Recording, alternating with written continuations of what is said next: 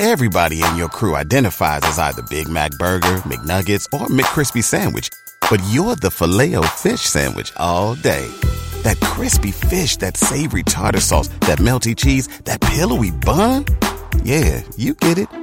Every time. And if you love the Filet-O-Fish, right now you can catch 2 of the classics you love for just $6. Limited time only. Price and participation may vary. Cannot be combined with any other offer. Single item at regular price. Ba-da-ba-ba-ba. Iran versus America, #Iran attacks. Thank you very much, Mapito. But back to Ghana. It's not uncommon for a police officer to stop you while in traffic for one reason or the other, from expired insurance to expired fire extinguisher. But often the men in black will demand your driver's license and maybe insist on joining you in your car. How lawful or otherwise are these? Law lecturer and private legal practitioner Kofi Abuchi took listeners of Joy FM through some legal lessons on today's Super Morning Show.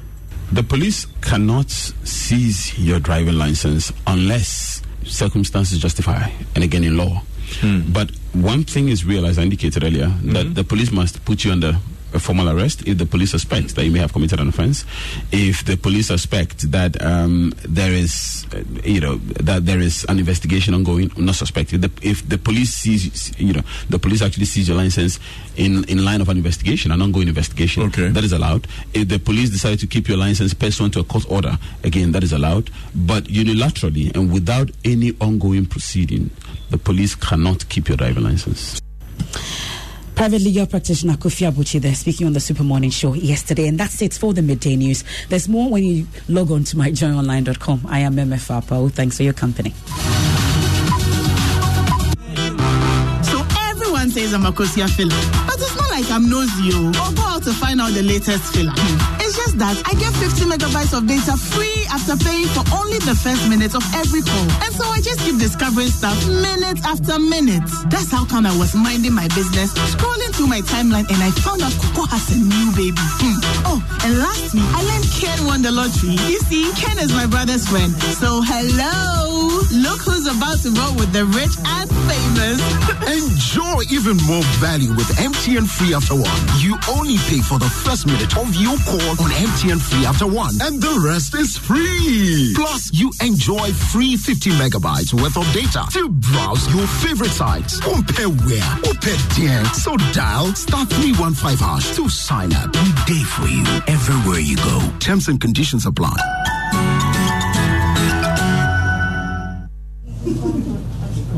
Hello, I am Michael, and I run the shop just down the road from your house. You know, the one you always come to when you need things like milk, sugar, gari, and other things. I'm also your Cow Bank agent with whom you can do all your banking transactions. So the next time you visit my shop to get anything, just remember that you can now open your Cow Bank Snap account right here. Make cash deposits and withdrawals, transfer funds, and also pay your bills easily. All you need to open an account is any valid national ID and your fingerprint. Just look out for your Cow Bank agent in your neighborhood, or look out for any registered Cow Bank agent sign and enjoy easy banking with Cow Bank Agent Banking. Contact us toll free on 0800 500 500 or visit www.cowbank.net for more information.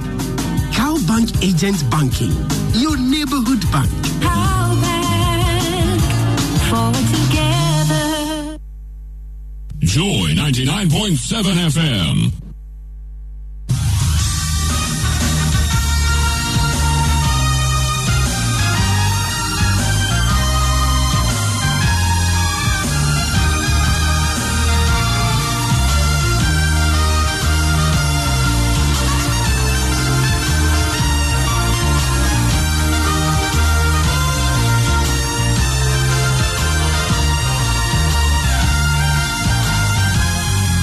Bringing hope to many around the globe, transforming lives into legacies. Living Word with Pastor Mensa Otabil.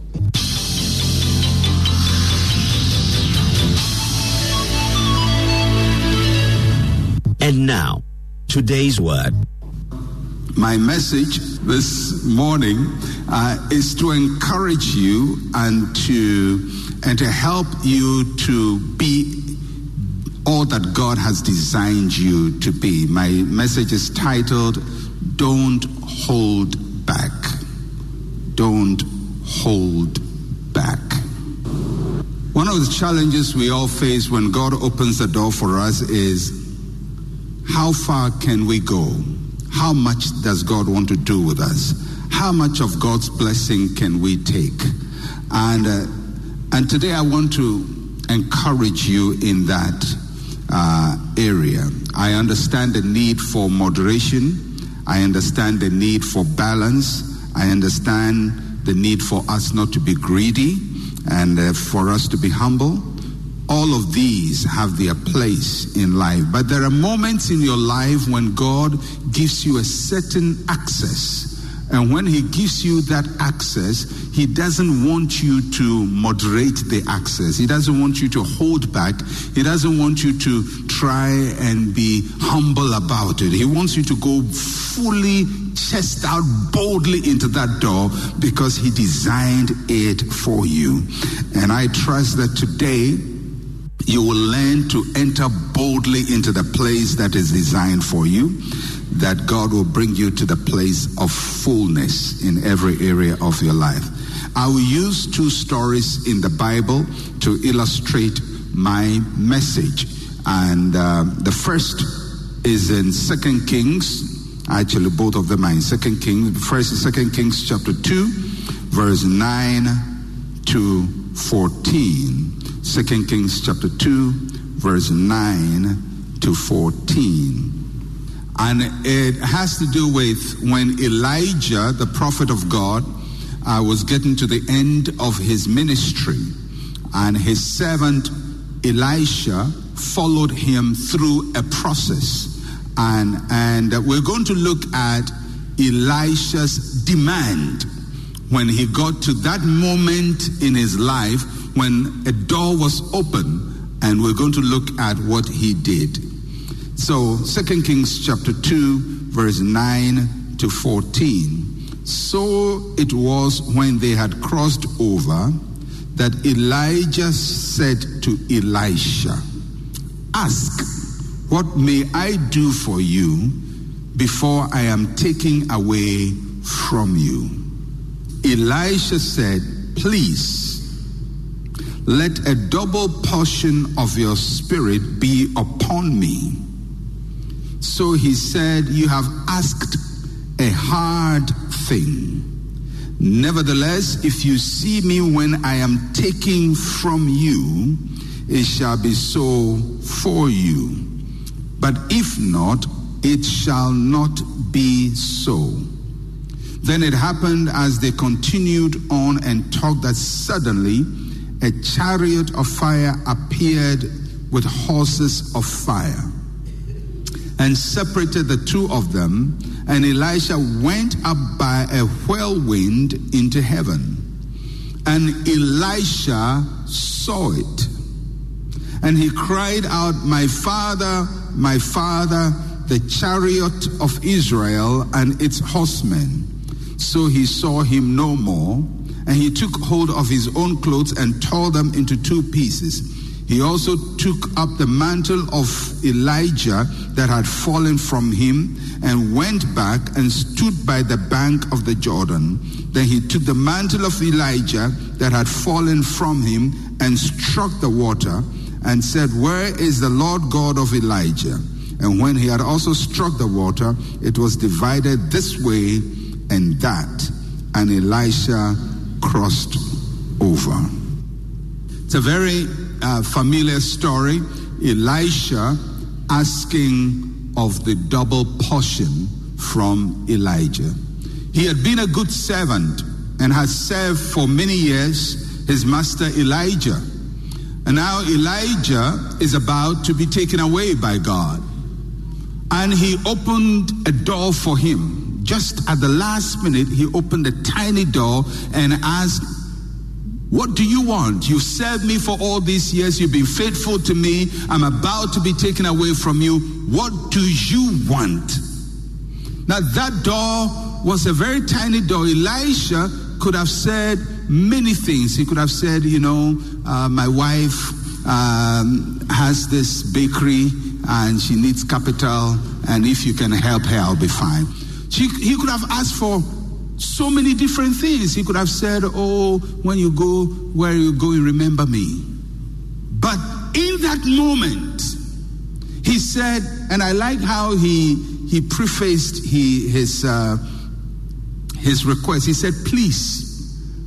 If he was a Ghanaian, he would be a good Ekuyapim man. He said, please. He's asking for double portion. The request is bold, but the language is polite. He's a polite man. Please, sir, I want a double of what you have.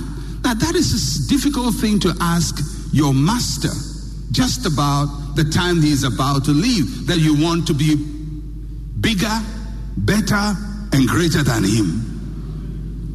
But I like Elijah. He was not offended. He said, I like your politeness and I like your boldness. Now, being polite doesn't mean be timid.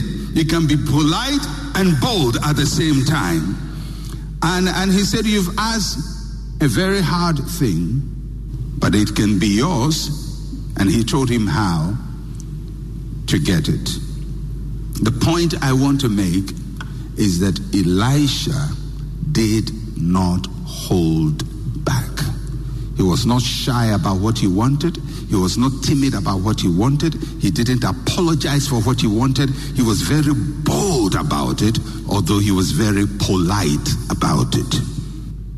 So I want to make 3 important statements.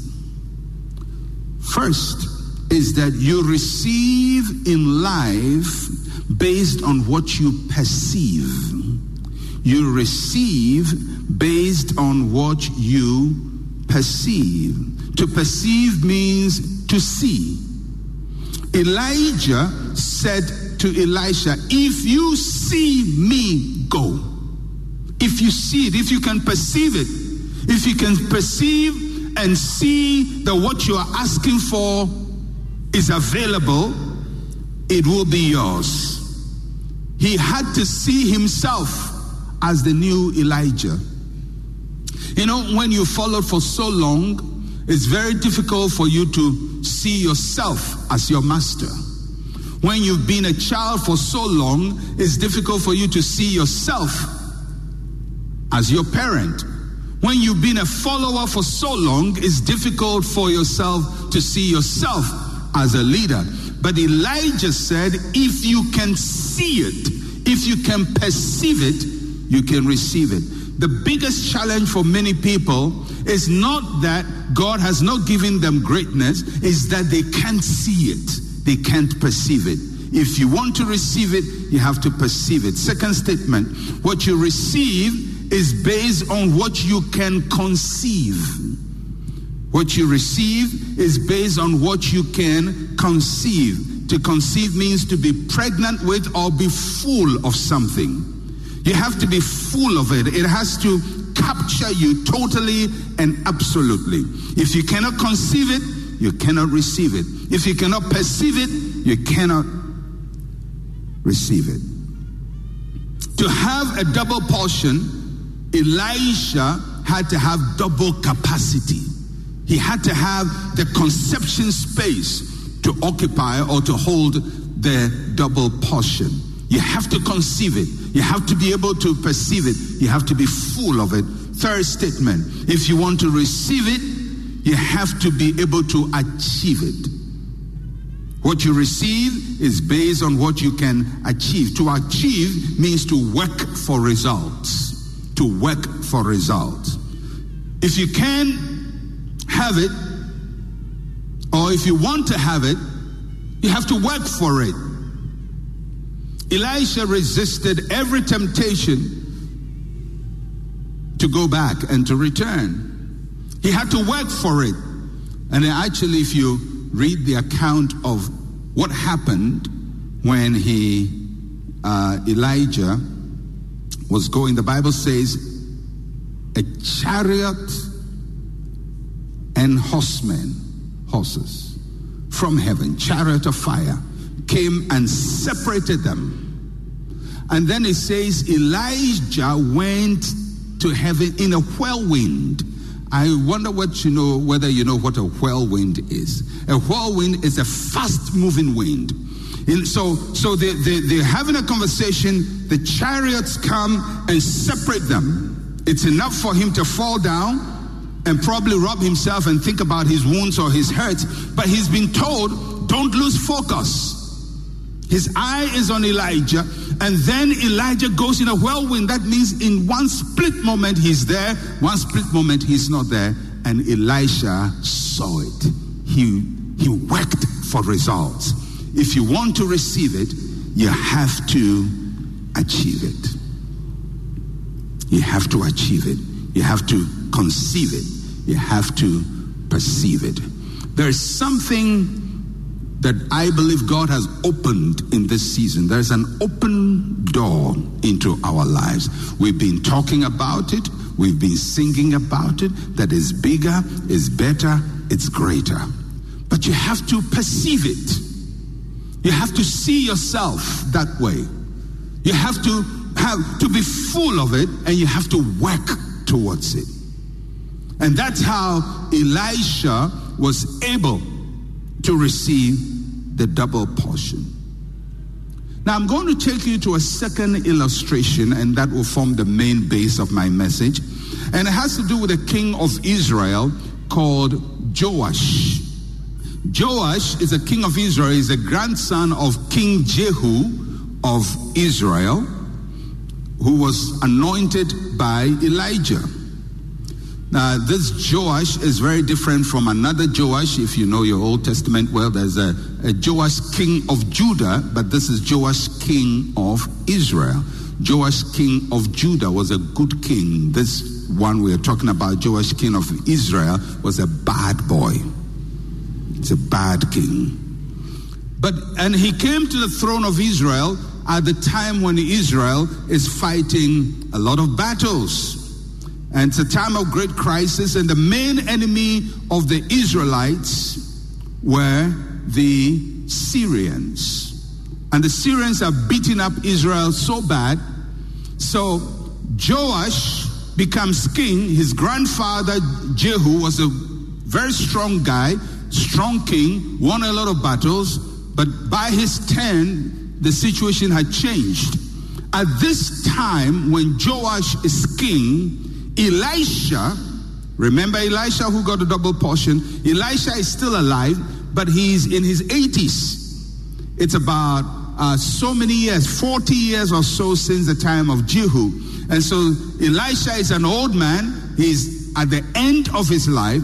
And something very similar happened between Joash and Elisha that had happened between Elisha and Elijah. And I want you to follow the story closely in 2 Kings chapter 13, from verse 14 to 21. 2 Kings chapter 13, verse 14 to 21. And we read from verse 14. Elisha had become sick with the illness of which he would die. Then Joash, the king of Israel, came down to him and wept over his face and said, "Oh, my father, the chariots of Israel and their horsemen." Remember that phrase? It had been used earlier by Elisha, when Elisha is about to transition into his anointing. And so this is a similar moment as what had happened between Elijah and Elisha. Is now about to happen between Elisha and Joash. So he says, "Oh, my father, the chariots of Israel and their horsemen." Elisha said to him, "Take a bow and some arrows." So he took himself a bow and some arrows. Then he said to the king of Israel, "Put your hand on the bow." So he put his hand on his hand. He put his hand on it, and Elisha put his hand on the king's hands. And he said, "Open the east window." And he opened it. Then Elisha said, "Shoot." And he shot. And he said, "The arrow of the Lord's deliverance and the arrow of deliverance from Syria. For you must strike the Syrians at Aphek till you have destroyed them." Then he said, "Take the arrows." So he took them. And he said to the king of Israel, strike the ground. So he struck 3 times and stopped. And the man of God was angry with him and said, you should have struck 5 or 6 times. Then you would have struck Syria till you have destroyed it. But now you strike Syria only 3 times. Then Elisha died, and they buried him, and the raiding bands from Moab invaded the land in the spring of the year.